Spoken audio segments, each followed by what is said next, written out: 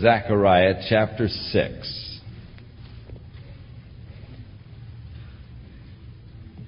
Now, as we pointed out, the Lord gave to Zechariah 10 visions. And visions are subject to interpretation. Oftentimes, the meaning of them is rather veiled. And unless the Lord gives the interpretation, then speculation is really foolishness, because everyone can have their own idea, and all of them without real credibility when you turn to speculation or the interpretation of the Scriptures. You hear people say, but there are so many interpretations. Yes, that is true. That is tragically true. I do not believe that God really desires that we try to interpret the Bible. I believe that the meaning that makes sense when you read it is the correct meaning. And if God uses symbolic language, if there is a basis in other scriptures for the symbolic language, then you can interpret it by the symbolism, as long as you have a constant base, as we talked to you about expositional constancy. That is, there are certain figures in the Bible that are used consistently through the Bible. For instance, in metals, brass is consistently used as a metal that symbolizes the judgment of God. Gold is a metal that symbolizes the heavenly scene. Silver is a metal that is symbolic of redemption. And so there is the expositional constancy in the use of these metals in symbolism. The same is true with certain colors. The blue for heaven, the purple for royalty, the red for the sacrifice, and the white for purity. And so there can be a interpreting of the various colors symbolically, if it calls for a symbolic interpretation from the constancy there. Birds in the Scripture are always used in an evil sense as a part of the work of Satan.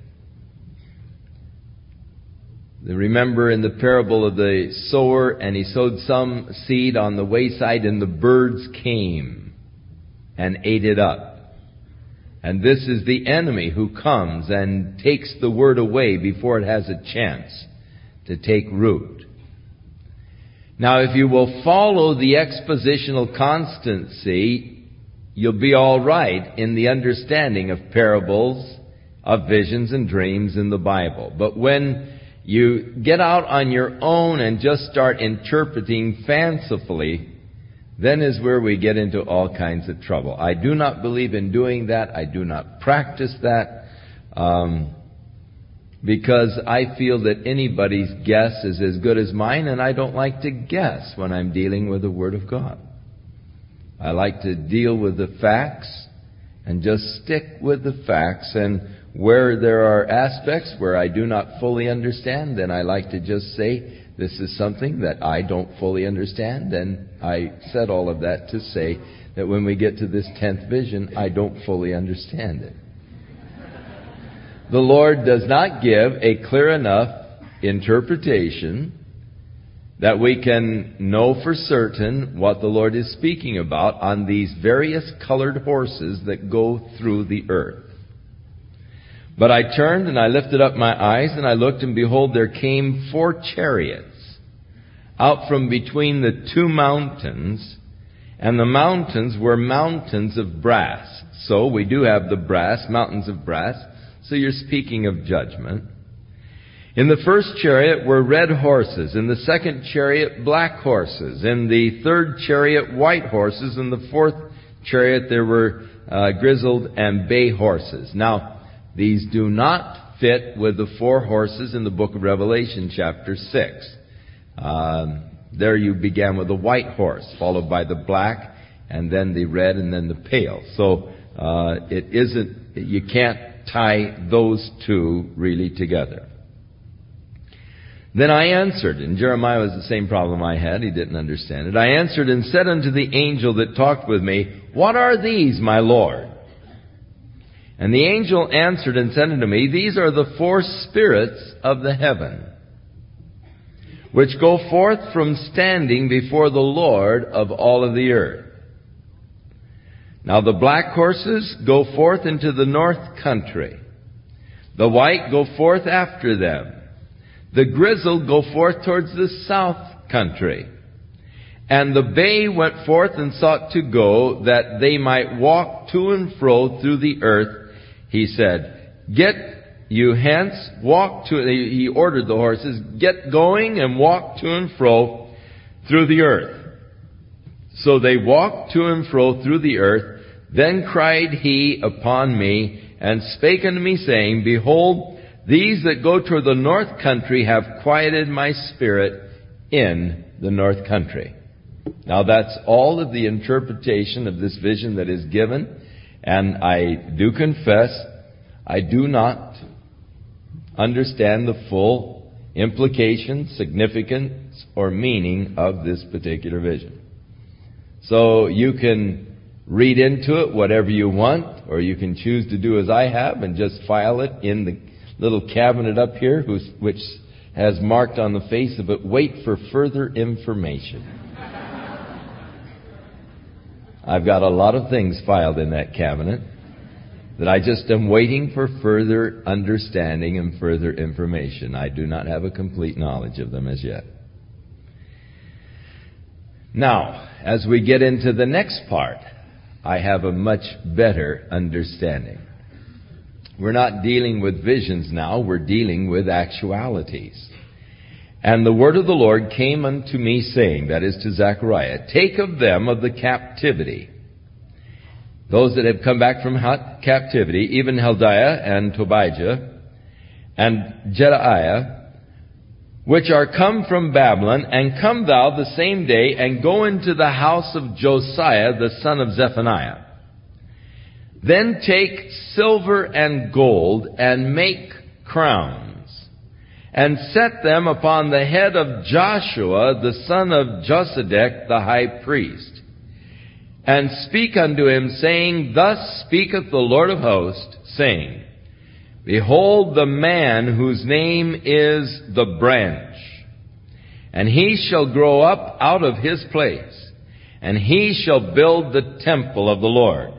Even he shall build the temple of the Lord, and shall bear the glory, and shall sit and rule upon his throne, and he shall be a priest upon his throne, and the counsel of peace shall be between them both.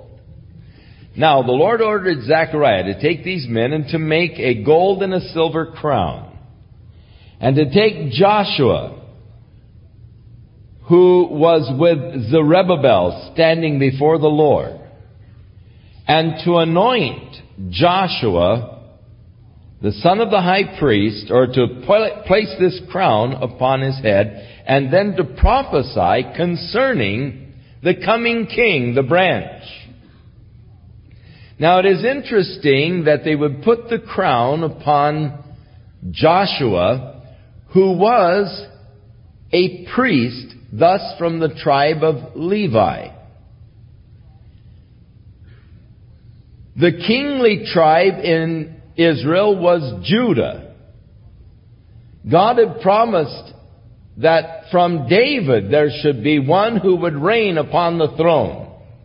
In fact, the branch is the name of the one from David. And there shall arise from Jesse a branch. And it is predicted that the branch out of Jesse, tribe of Judah, would reign. But here is Joshua, the son of the high priest, being crowned, but then the prophecy given concerning the branch. The name Joshua, of course, is significant. It is the name Jesus. It is the Hebrew for the Greek Jesus. In Hebrew it means Jehovah or Yah is salvation. And so it is significant, the name itself, that Joshua was crowned as a priest, but crowned to be the king.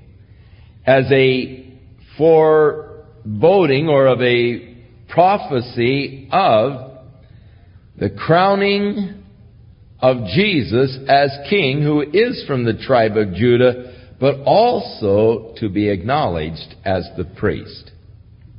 Now in the book of Hebrews, the writer of Hebrews points out that Jesus is our great high priest who has entered into heaven for us. Now, for we Gentiles, we have no problem with that. Yes, Jesus is my great high priest, and I have no problem with Jesus being my high priest because I'm a Gentile. But if I were a Jew, and someone would say to me, well, Jesus is our great high priest, I would say, how can Jesus be the great high priest when he is from the tribe of Judah? The priesthood belongs to Levi. How could one from the tribe of Judah be a priest? And so the writer of the book of Hebrews, recognizing that that would be a problem to the Jews, declared that Jesus was a priest not after the order of Levite, but after a different priestly order, the order of Melchizedek, which was spoken of in the Scriptures. And he spoke of how when Abraham, returning from the spoiling of the 5 kings who had taken his nephew Lot as a captive, how he was returning with all of the spoils from these kings, having defeated them, and how Melchizedek, the king of Salem, came out to meet him, and how Abraham paid tithes to Melchizedek of all that he had. And Melchizedek was called the priest before the Lord. Now, of Melchizedek, we know nothing of his family background. We don't know where he was from. This was before Israel was ever a nation. This is when Abraham was in a strange land, actually. Who is Melchizedek? Where did he come from? What is his background? The Scripture is totally silent. But he was a priest of the Most High God, and he received tithes from Abraham. So that it shows that the order is actually a higher order of priests than was the Levites. Because the Levites came from Abraham, and Abraham received the blessing of Melchizedek, and the lesser is blessed by the greater. So here's Melchizedek, a person of which we have no scriptural background, coming, blessing Abraham, receiving tithes from Abraham, and is acknowledged as a priest of the Most High God. So, the author of Hebrews says that Jesus is a priest after the order of Melchizedek, which is actually a superior order of priesthood than that of Levi. Now, here is the crowning of the priest as king. And one day, Jesus will fulfill both roles as the high priest and as king. In fact, he fills those roles today. But here is the prophecy of the day that will come when Jesus will be acknowledged as the king. And so the prophecy is of the branch. And he will build the temple of the Lord. Now this is why the strict Orthodox Jews in Israel today are opposed to the current Israeli state. In the area in Jerusalem known as Mea Shearim, ultra-Orthodox, they have gone so far as to write a letter to King Hussein in Jordan, asking King Hussein to annex Mea Shearim into Jordan. because they don't want any part of the Jewish state. They are of the feeling and opinion that the Jewish state has no right to exist until the Messiah comes and builds their temple. And they are using here in Zechariah the method by which the identity of the Messiah will be revealed to them, in that he will build the temple of the Lord. Now, this sets up these people to fulfill a prophecy that was made by Jesus Christ, who, when they rejected him, declared to them, "I came in my Father's name. You did not receive me. Another one is going to come in his own name, and him you will receive." In other words, Jesus predicted their accepting of the Antichrist in the beginning of his reign. Now in Daniel chapter 9, we are told that the prince of the people that shall come, or the Roman Empire, and in this case the revived Roman Empire, or the European Community as it is more commonly called today, he will come and make a covenant with the nation Israel. But in the midst of that 7-year period, he'll break the covenant and set up the abomination which causes desolation. The temple is to be rebuilt. And I feel very soon there's an extremely powerful movement in Jerusalem right now dedicated to rebuilding the temple. Surely the temple will be standing during the time of the Great Tribulation. John is given a measuring stick and told to measure the new temple and its courts. That's during the tribulation period. Here in Zechariah, the prophecy of the branch is that he shall build the temple of the Lord. Even he shall build the temple of the Lord and shall bear the glory and sit and rule upon his throne. So they are looking today for someone to come and to initiate and to help them in the rebuilding of the temple. And you talk to the Orthodox Jews today, and they will tell you that they are anticipating the Messiah to come soon, and they'll know him because he'll help them to build their temple. And thus they are ripe for the accepting of the Antichrist when he comes with his plan to put the wall between the mosque, the Dome of the Rock Mosque, and the northern area of the Temple Mount, and grant the Jews the right to rebuild their temple. They will hail him immediately as their Messiah.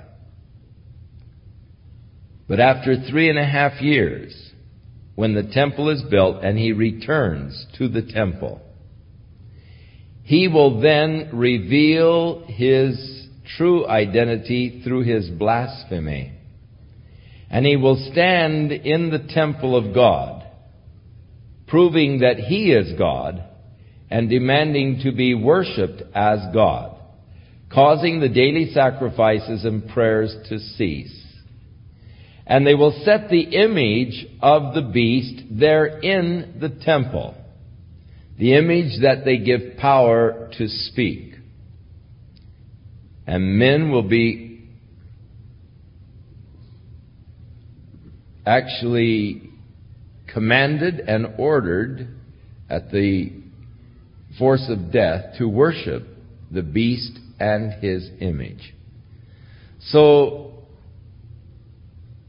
because Zechariah speaks of the branch building the temple, that is why they are looking for their Messiah now, and that's why they anticipate identifying him as their Messiah as he helps them build their temple.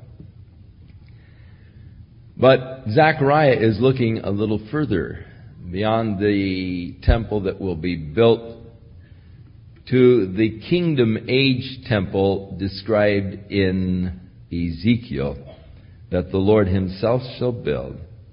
And he will bear the glory, and he will sit and rule upon his throne, and he shall be a priest upon his throne, and the counsel of peace shall be between them both. And the crowns shall be to Helem and Tobijah and to Jedaiah and to Hen the son of Zephaniah for a memorial in the temple of the Lord. In other words, they were to make these crowns. They were to put the crowns upon Joshua, but then they were to set them in the temple as a reminder to the people of the future glory that would come yet to Israel, when their true king comes and reigns. And so they were to be set there, and every time the people go in the temple, they'd see the gold and silver crown that had been put upon Joshua, or put upon Jesus, if you please, the Greek name. And it was a reminder that one day he will sit upon his throne in the temple and reign. The hope for them. And they that are far off shall come and build the temple of the Lord. I hope to be in that crew. I just hope that I don't be ordered to use a framing claw hammer.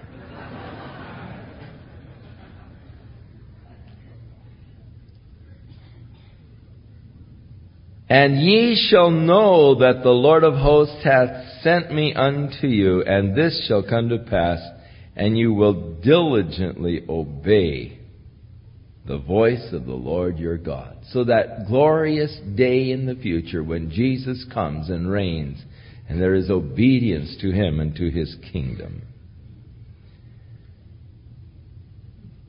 Now, some men came to Zechariah with a question. While they were in Babylon, they had been observing a couple of days of fasting.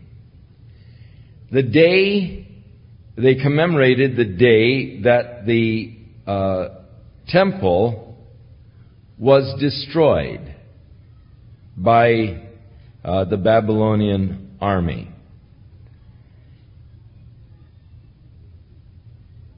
And so they came to Zechariah with a question. It came to pass in the 4th year of King Darius that the word of the Lord came to Zechariah in the 4th day of the 9th month, even in Chislev. When they had sent unto the house of God Sherezer and Regemelech and their men to pray before the Lord, and to speak unto the priests which were in the house of the Lord of hosts, and to the prophets, saying, Should I weep in the 5th month, separating myself as I have done these many years? So during the 70 years of captivity, there in the 5th month, there was this appointed fast commemorating the destruction of the temple. Then came the word of the Lord of hosts unto me, saying, So Zechariah went to the Lord with it, and God answered Zechariah, Speak unto all the people of the land, and unto the priests, saying, When you fasted and mourned in the 5th and 7th month, even for those 70 years, did you really fast unto me, even to me? And when you did eat and when you did drink, did you not eat for yourselves and drink for yourselves? Should ye not hear the words which the Lord hath cried by the former prophets when Jerusalem was inhabited and in prosperity, and the cities thereof round about her, when the men inhabited the south and the plain? In other words, the Lord is saying, look, I never ordered these fasts to begin with. They were weeping and fasting over the judgment that God had brought upon their fathers because their fathers had disobeyed the word of the Lord.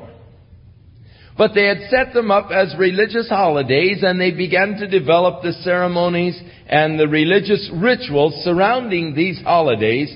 Holidays that God had never ordained, holidays that God had never established. And God did not recognize them. Now, to the present day, there are, among the orthodoxy of the Jews, the celebration still of these 2 days, in the 5th month and the 7th month. But God still doesn't look upon them. God said, look, wouldn't it have been better to have just listened to what the prophets of God had said to your fathers, rather than fasting and then going ahead and eating? It had been better that you just listened to what God had said. Now, in the 58th chapter of Isaiah, before this took place, Isaiah spoke to the people concerning their fasting, beginning with verse 3. Well, might as well begin with verse 1. Cry aloud, spare not, lift up thy voice like a trumpet. He's ordering Isaiah to do this. And show my people their transgression, and the house of Jacob their sins. Yet they seek me daily, they delight to know my ways, as a nation that did righteousness, and they forsook not the ordinance of their God. They ask of me ordinances of justice, they take delight in approaching God. Why have you fasted, they say. Why have we fasted, they say, and you have not seen us? Oh God, we've fasted and you haven't paid any attention to us. We've afflicted our souls, and you didn't take knowledge of it.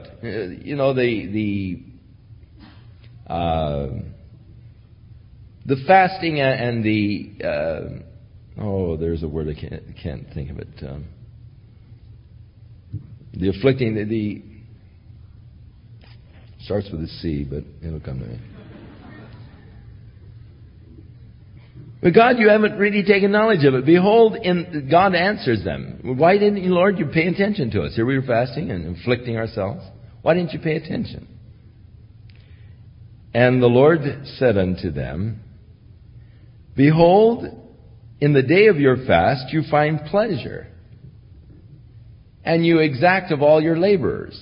You make everybody else work. Behold, you're fasting for strife and debate, and to smite with the fist of wickedness. You shall not fast as you do this day, to make your voice to be heard on high. You're not really fasting as unto the Lord. You're taking pleasure in these fast days. It's not a true affliction. Is it such a fast that I have chosen? Did I choose this kind of a fast, the Lord said? A day for a man to afflict his soul? Is it to bow down his head as a bulrush and to spread sackcloth and ashes under him? These were the ways they were afflicting them souls, lying on burlap or camel's skin, which is very rough and coarse, and putting ashes on themselves and all. God said, did I ask you to do this? Do you call this a fast that is an acceptable day to the Lord? Is not this the fast, God said, that I have chosen? Isn't this the way I would rather have you fast? To loose the bands of wickedness, to undo the heavy burdens, to let the oppressed go free, and to break every yoke.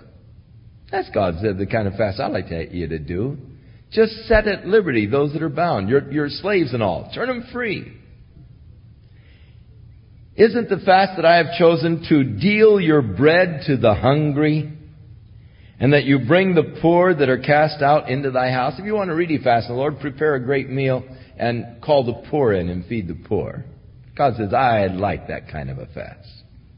I'll accept that kind of a fast. When you see the naked, that you cover him, and that you hide not yourself from thine own flesh. Then shall thy light break forth as the morning, and thy health shall spring forth speedily, and thy righteousness shall go before thee, and the glory of the Lord shall be thy reward, or thy reward. Then shalt thou call, and the Lord shall answer. Thou shalt cry, and he shall say, Here I am. And if thou take away from the midst of thee the yoke, and the putting forth of the finger, and the speaking of vanity. So, people can get into religious rituals, fast days even, that God didn't order. Now, they said, shall we continue these? God said, I didn't ask you to do them in the first place. You know, they weren't true fasts unto me. It'd be better that you would take a day where you just really sit down and hearken unto what happened and realize that what happened because of their disobedience. Here you're grieving over the loss of the temple. You should be grieving over the unrepentant heart of your fathers that caused the loss of the temple. You should be grieving over the fact that they wouldn't listen to God. And so you've set up your own holidays. But I didn't order these holidays. Wait a minute. Lord, shall we still observe December 25th? You say, all right, stay off of that. You're stepping on my toes. Where did God ever order man to observe the birthday of Jesus Christ? Shall we still observe the 10th month and the 4th month, Lord? Or the 12th month and the 4th month? You see, these are holidays that men have established. We have our Lent season. God never ordered a Lent season. God never ordered an Ash Wednesday, a Good Friday, or a Meatless Friday. These are the impositions of man.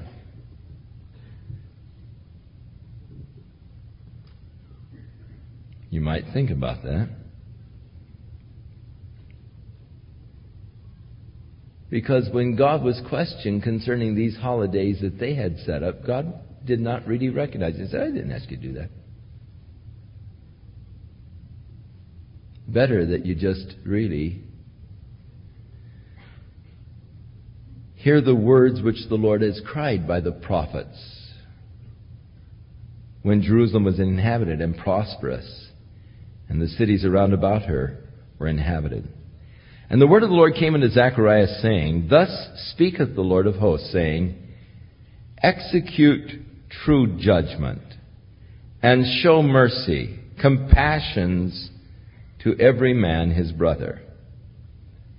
That's what God really desires. You know, you say, I want to fast. So God says, hey, I would rather you just be fair. You be honest. You be merciful. And you be compassionate to each other.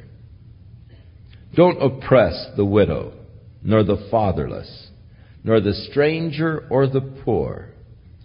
Let none of you imagine evil against his neighbor in his heart. These are the things that God will take notice of. These are the things that God will delight in. These are the things that God is asking you to do, not to fast,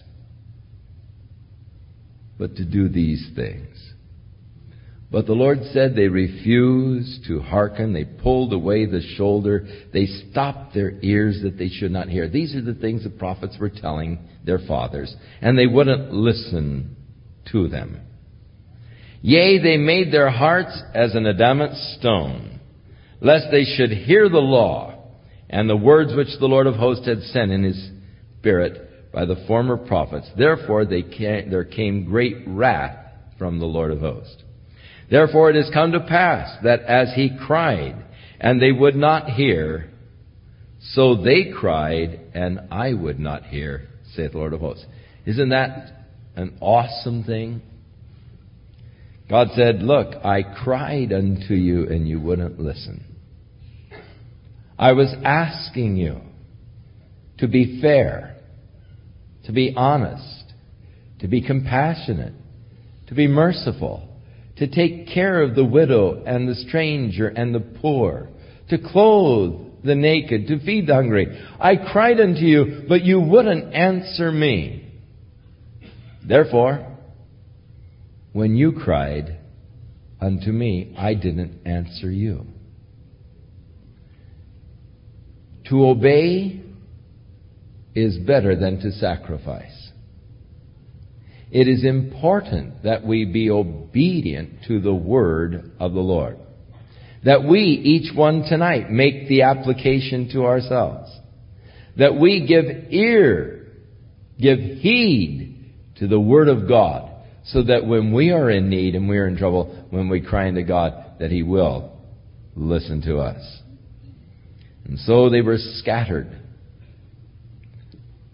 with a whirlwind among the nations whom they knew not. Thus the land was desolate after them, that no man passed through nor returned, for they laid, that is the Babylonian army, laid the pleasant land desolate. Now again the word of the Lord came unto Zechariah, saying, Thus saith the Lord of hosts, I was jealous for Zion with great jealousy. I was jealous for her with great fury. Thus saith the Lord, I am returned unto Zion, I will dwell in the midst of Jerusalem, and Jerusalem shall be called the city of truth, and the mountain of the Lord of hosts, the holy mountain. So this is a promise of the future age, when God will return, when Jesus comes and establishes His kingdom upon the earth, and will reign from Mount Zion over the earth. Thus saith the Lord of hosts, there shall yet be old men and old women dwelling in the streets of Jerusalem, and every man with his staff in his hand for very age. And the streets of the city shall be full of boys and girls playing in the streets thereof. What a picturesque scene of the future kingdom, when boys and girls are playing together in the streets in complete safety. Very picturesque. Thus saith the Lord of hosts. Let me say that God sees the kingdom age in perfection.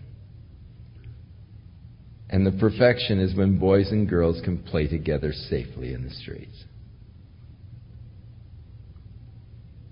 There are some people that are so spiritual that they think that children ought not to play together.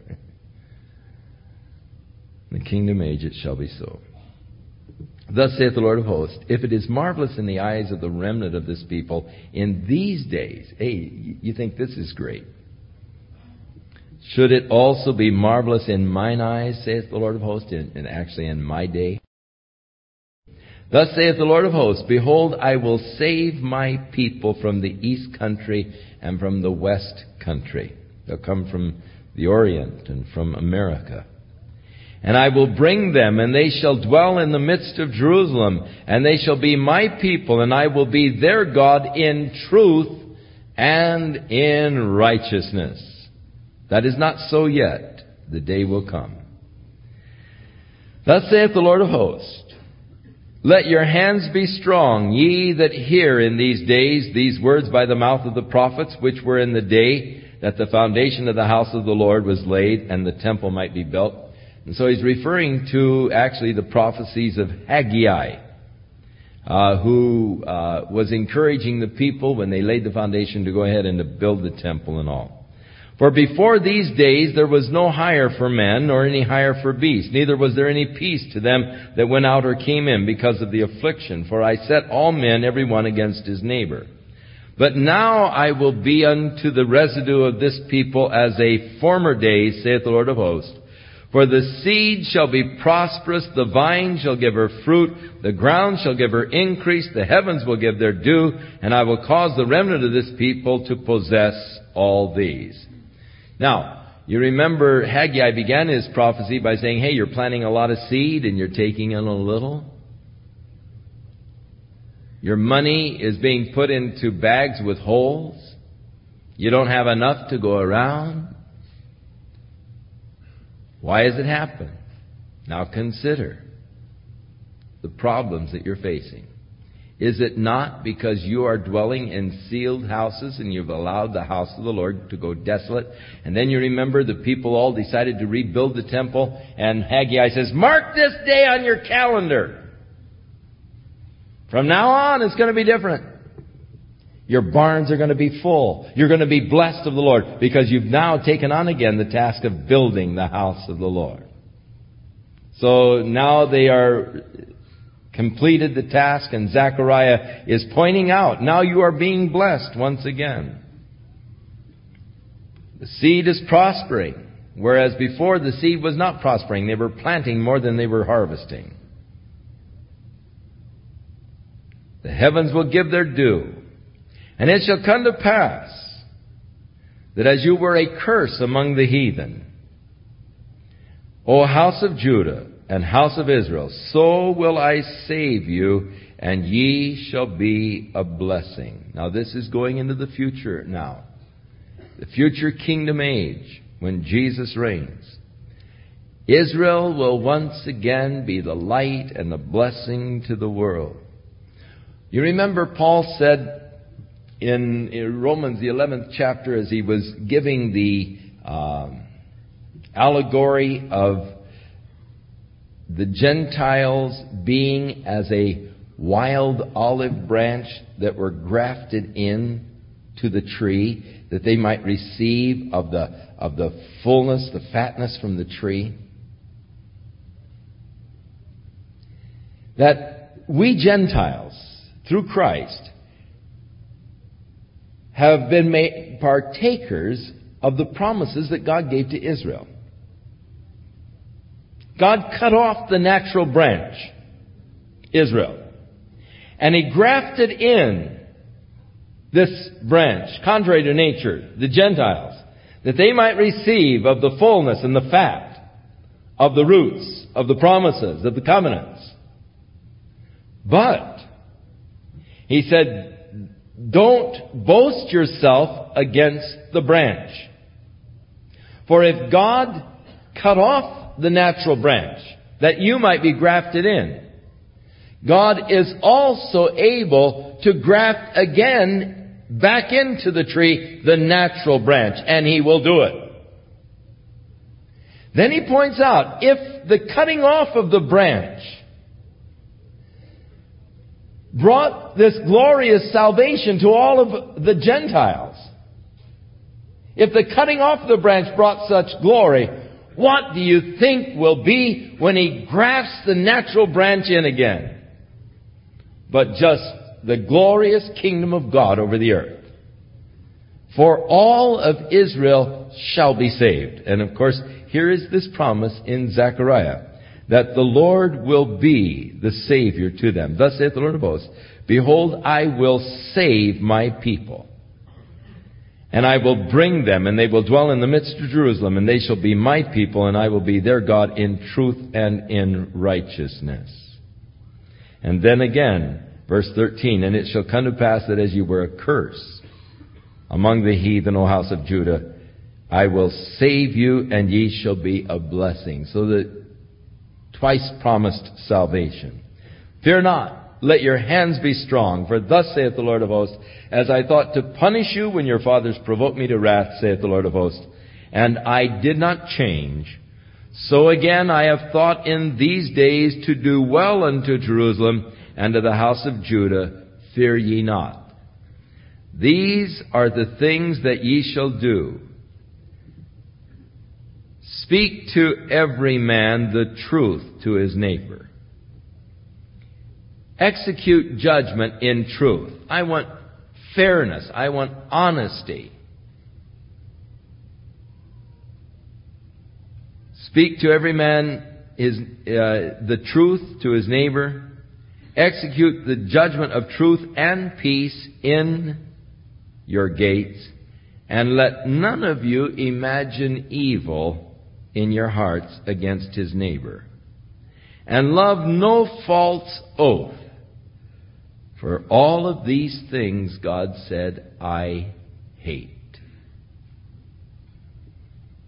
You better take a careful study of that little list of things, because those are the things that God hates. Has hated, continues to hate, and will always hate. I don't want to be doing things that God hates. And so study that list carefully. Make sure that you are doing the things that God tells us to do. Our honesty, our truth, our peace. Not imagining evil against our neighbors.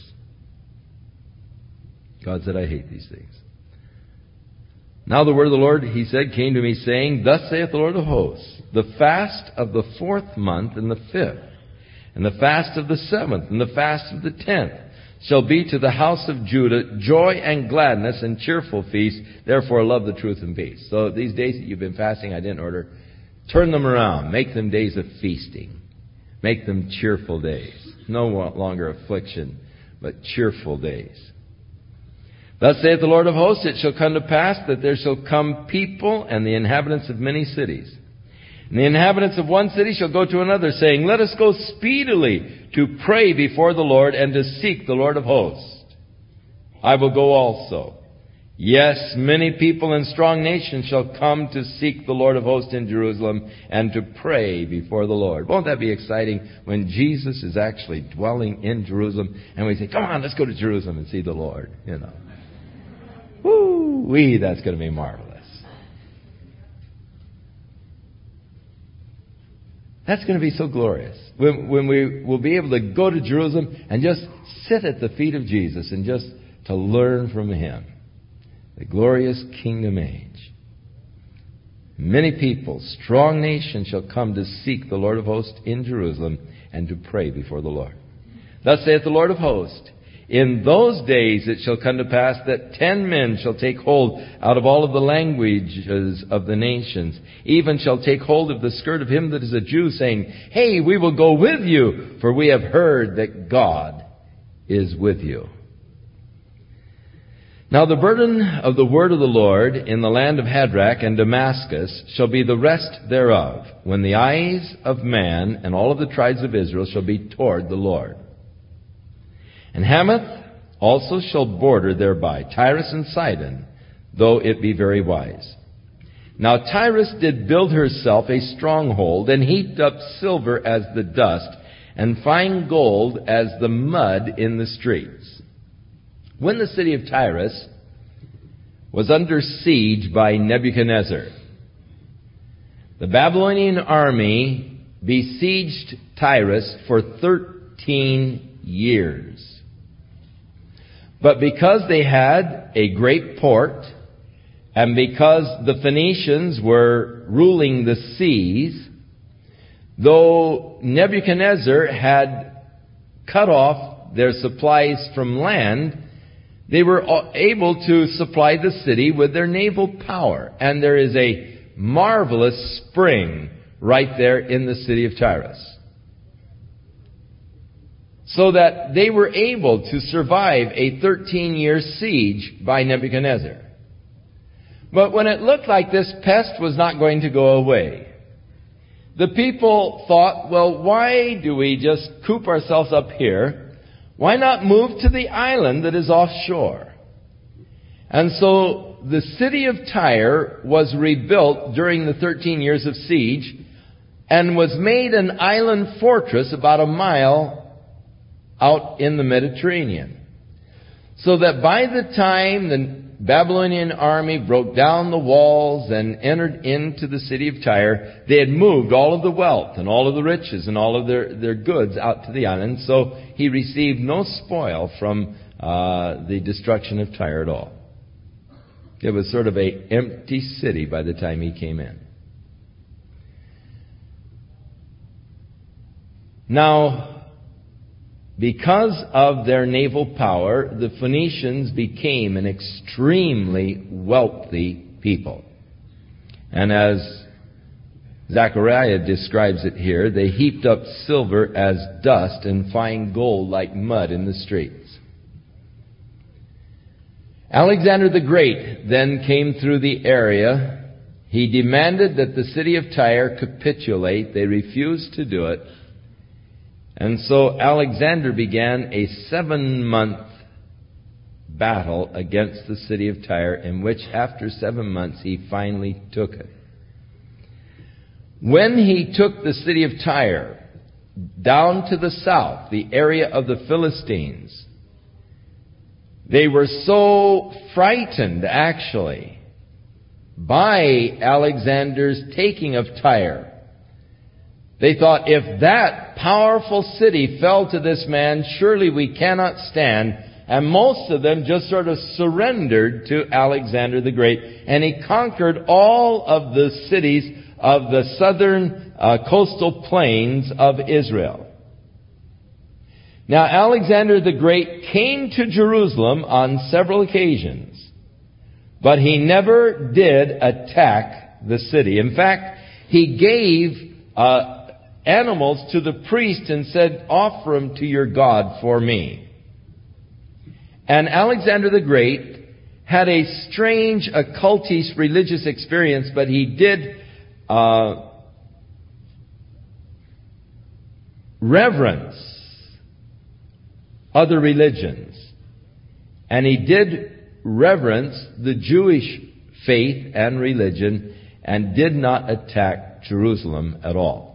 It would seem that this particular prophecy in the first part here of chapter 9 is a reference to the coming of Alexander the Great and conquering this territory. The territory of Syria and then of Lebanon and on south into the coastal plains of Israel. So Tyrus did build herself a stronghold, heaped up the silver as dust, fine gold as the mud in the streets. Behold, the Lord will cast her out, and he will smite her power in the sea. Interesting. Of course, at this time they had already built the island fortress. And she shall be devoured with fire. Of course, Alexander the Great burned the city of Tyrus to the ground after he conquered it, because of the fact that they dared to defy him. Now, the southern coastal cities, Ashkelon shall see it and fear. Gaza also shall see it and be very sorrowful. And Ekron, for her expectation shall be ashamed. And the king shall perish from Gaza, and Ashkelon shall not be inhabited. And a bastard shall dwell in Ashdod, and I will cut off the pride of the Philistines. So the Philistines were destroyed and cut off by Alexander the Great. And I will take away his blood out of his mouth and his abominations from between his teeth. But he that remaineth, even he, shall be for our God. And he shall be as the governor in Judah, and Ekron as a Jebusite. And I will encamp about mine house because of the army. So God is saying, I will more or less be the defense. Because of him that passes by. And that's all Alexander the Great did. He passed by. He did not take Jerusalem. And because of him that returneth, and he back and forth, and no oppressor shall pass through them any more, for now have I seen with mine eyes. Now, the latter part of the prophecy goes out to the kingdom age. Now, in verse 9, we have a remarkable prophecy concerning Jesus Christ that is quoted by Matthew. But it is interesting to notice how the Holy Spirit quotes this prophecy in Matthew. The significance is that which was left out. Rejoice greatly, O daughter of Zion. Shout, O daughter of Jerusalem. Behold, thy king cometh unto thee. He is just and having salvation, lowly, and riding upon an ass, upon a colt, the foal of an ass. So, here is the prophecy of the coming king. He is lowly. He is riding on an ass, upon the colt, the foal of an ass. This was fulfilled, of course, in what we call the triumphant entry of Jesus into Jerusalem, when he came down the Mount of Olives, riding on this colt upon which no man had ever ridden before. And the disciples took their coats and placed them in the path, and they waved palm branches, crying, Hosanna, Hosanna, blessed is he who comes in the name of the Lord. Psalm 118, the Messianic Psalm. Now, Matthew says this was done in order that the scripture might be fulfilled, saying, Rejoice greatly, O daughter of Zion, shout, O daughter of Jerusalem, behold, thy king cometh unto thee. But Matthew did not quote this next part. He is just and having salvation. But he jumped that phrase and quoted, He is lowly, riding upon an ass, upon the colt, the foal of an ass. Why didn't Matthew quote, He is just and having salvation. Because in the first coming, Jesus did not establish the kingdom. When Jesus comes again, He is coming, first of all, in righteousness to judge the earth. He is just. The coming to judge is yet future. And so that is why it is not quoted by Matthew in the first coming of Jesus. That awaits the second coming, when Jesus establishes His throne and gathers together the nations of the earth for judgment. And it is then when the promise of salvation will be to the Jews and to the world. So He is just and having salvation. That day has not yet come. Matthew significantly does not quote that part of this prophecy. But Jesus did come, even as Zechariah described, riding upon the colt.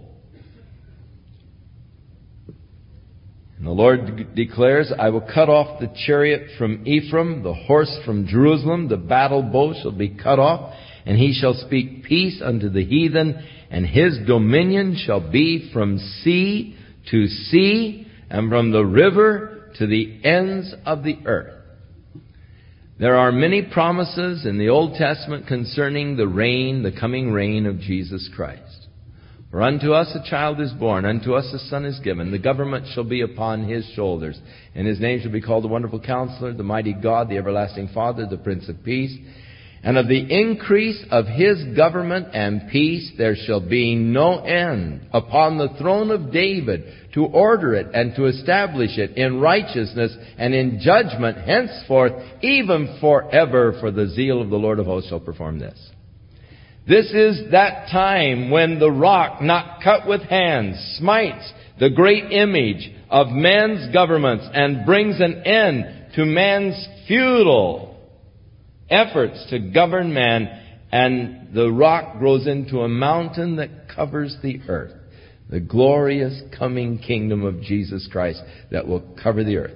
And then shall be fulfilled Psalm 2. Ask of me, and I will give to thee the heathen for thine inheritance, and the uttermost parts of the earth for thy possession. His kingdom shall be from sea to sea, from the river to the ends of the world. Oh, I can hardly wait as I look at the poor governments of the world today struggling, getting more expensive all the time, and failing to bring real peace, real justice, real hope for man. Oh, Jesus, come quickly. Establish your righteous kingdom. As for thee also, by the blood of thy covenant, I have sent forth thy prisoners out of the pit wherein is no water. Turn to the stronghold, ye prisoners of hope. Interesting that he speaks of the blood of His covenant. And of course, that's what Jesus established through His death. The blood of God's, the blood of thy covenant.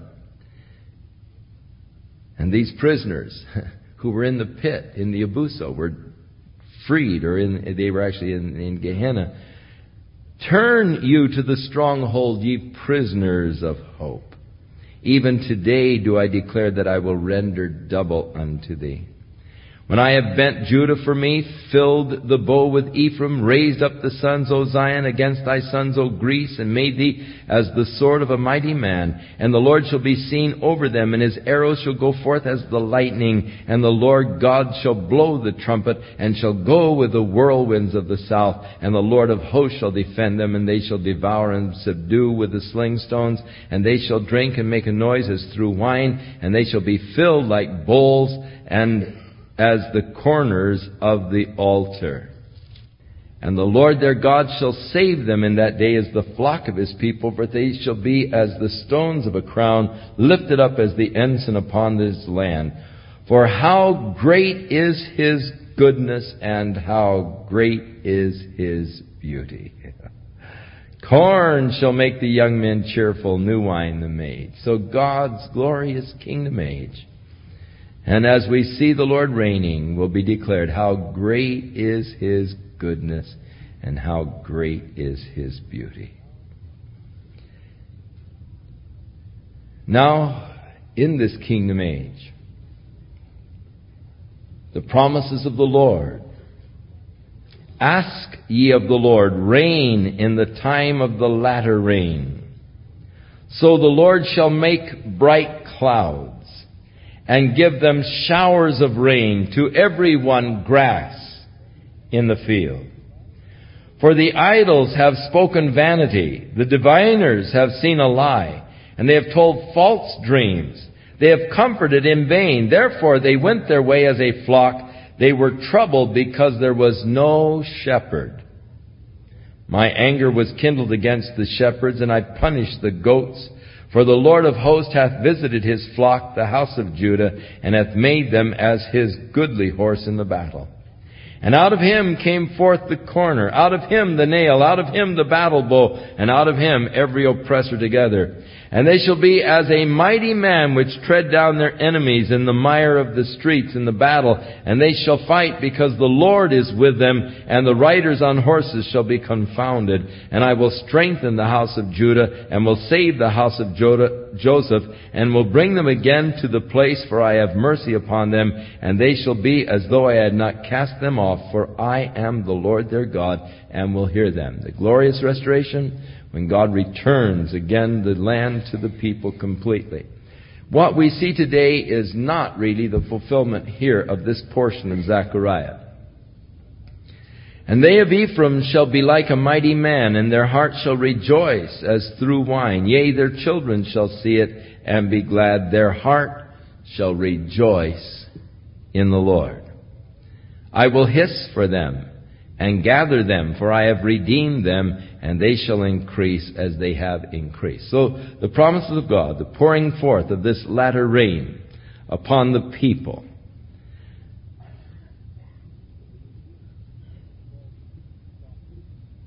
The rebuke of the false prophets, the diviners, those who have told their false dreams to comfort the people in vain.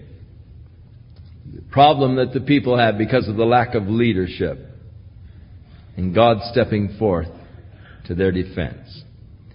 Ephraim, their heart shall rejoice in the Lord. The Bible makes a very clear distinction between the mind of man and the heart of man. The mind of man deals more in the shallow areas of a person's life. Moods, emotions. Where the heart deals more with that temperament of an individual. God wants your heart tonight. God wants not a change of mind, but a change of heart. You know, you can change your mind quite often, and people do. Your heart is changed very rarely. Your heart is really only changed when you are born again. That brings a change of heart, a change of temperament, a change of your whole life is changed when your heart is given to God. That's what God is calling for, the change of heart. So rejoicing in your heart is rejoicing in the deepest level of your life, and it is not a variable as is the happiness that the world is pursuing today. You know, tonight, while we are gathered here studying the Word of God, around the city, there are people gathered seeking happiness. And it's amazing the various things that they are doing as they are looking for happiness. There are little kids glued to the asteroid machines, shooting down all of these alien invaders. They're looking for happiness, excitement, thrill. But how long does it last? Pretty soon Gorf will say, "You are stupid. I have defeated you again." Space Cadet. The quarter's gone.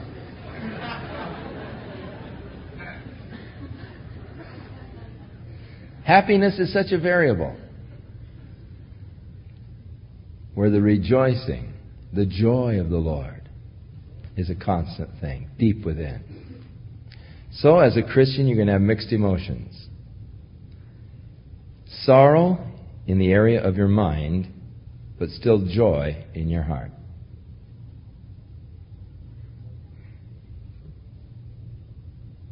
The Lord has seen fit to take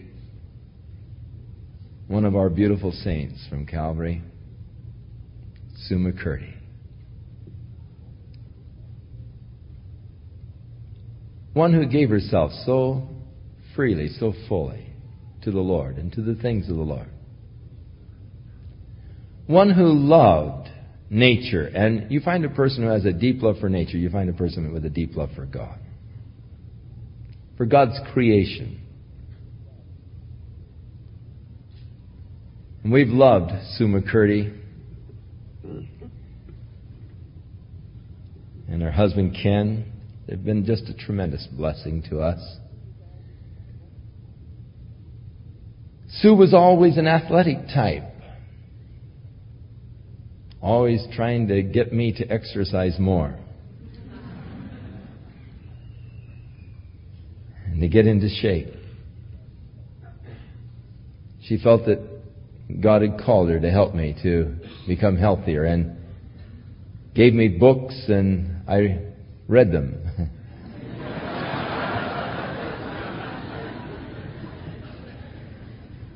They were very interesting.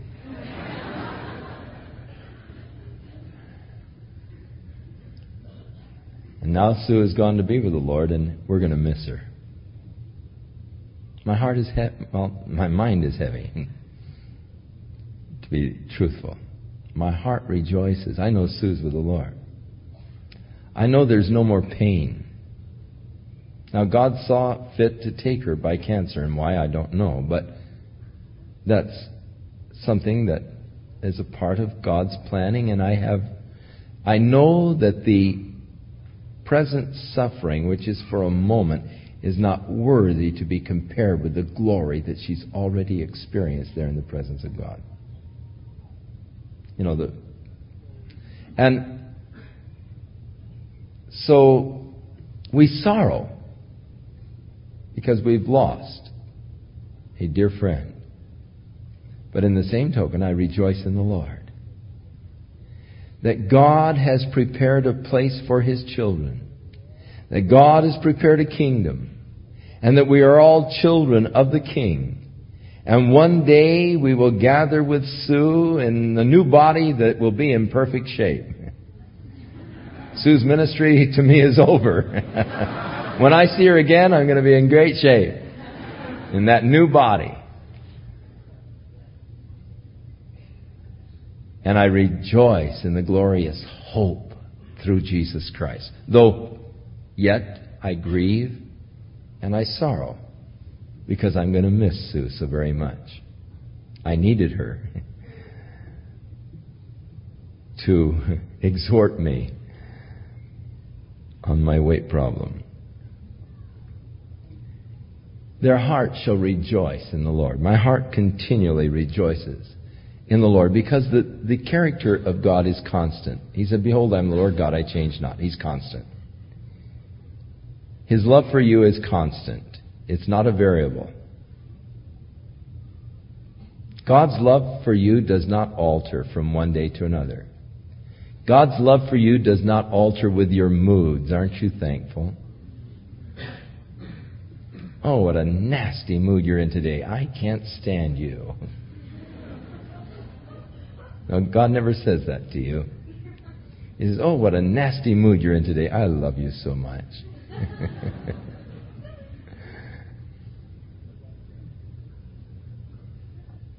You see, God's love isn't a variable. It doesn't change. It's constant.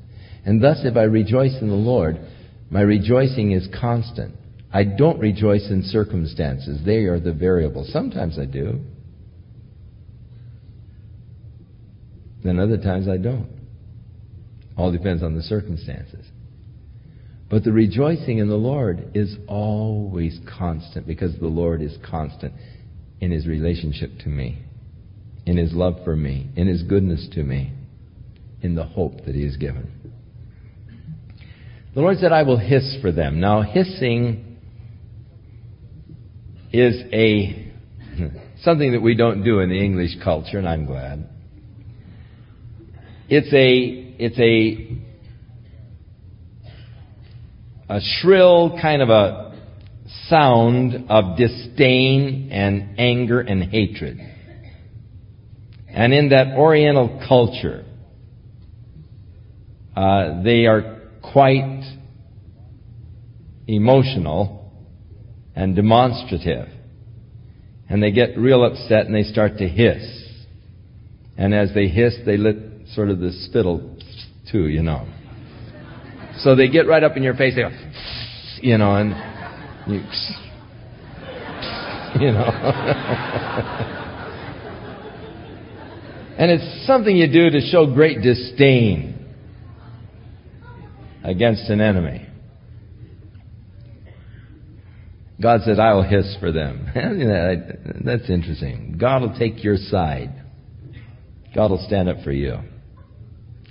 And I will gather them, for I have redeemed them, and they shall increase as they have increased. God's my people. I'll stand up for them. I'll hiss for them. I'll take their side.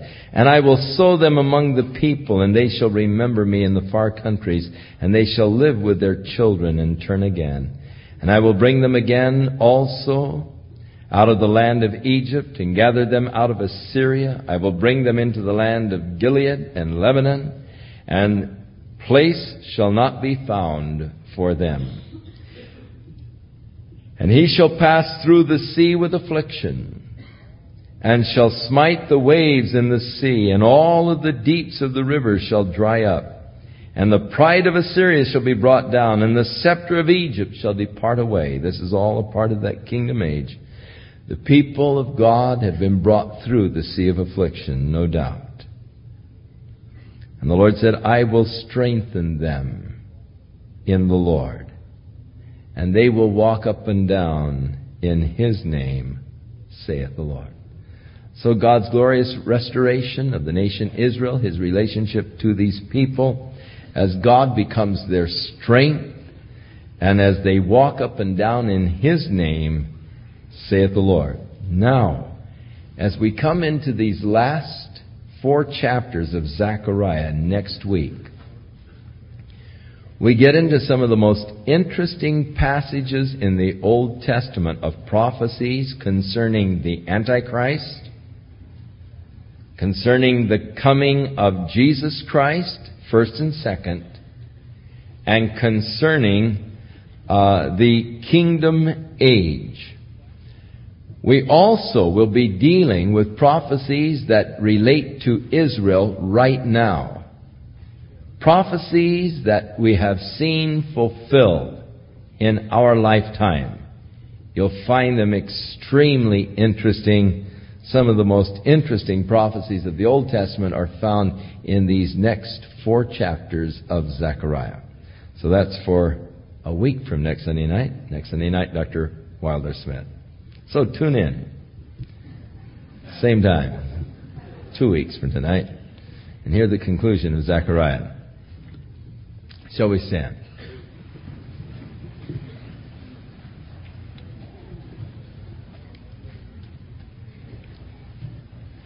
May the Lord be with you and watch over and keep you in the love of Jesus Christ through the week. May you be strengthened by His Spirit in your inner man. And may you comprehend more and more what is the length and the depth and the height and the breadth of God's great love for you. And may you just bask in that love this week. May you be filled with that love. May you overflow with that love as you reach out to those around you who are less fortunate, to help, to strengthen, to supply. God be with you. And may He use you as His instrument to show His love to this needy world. In Jesus' name.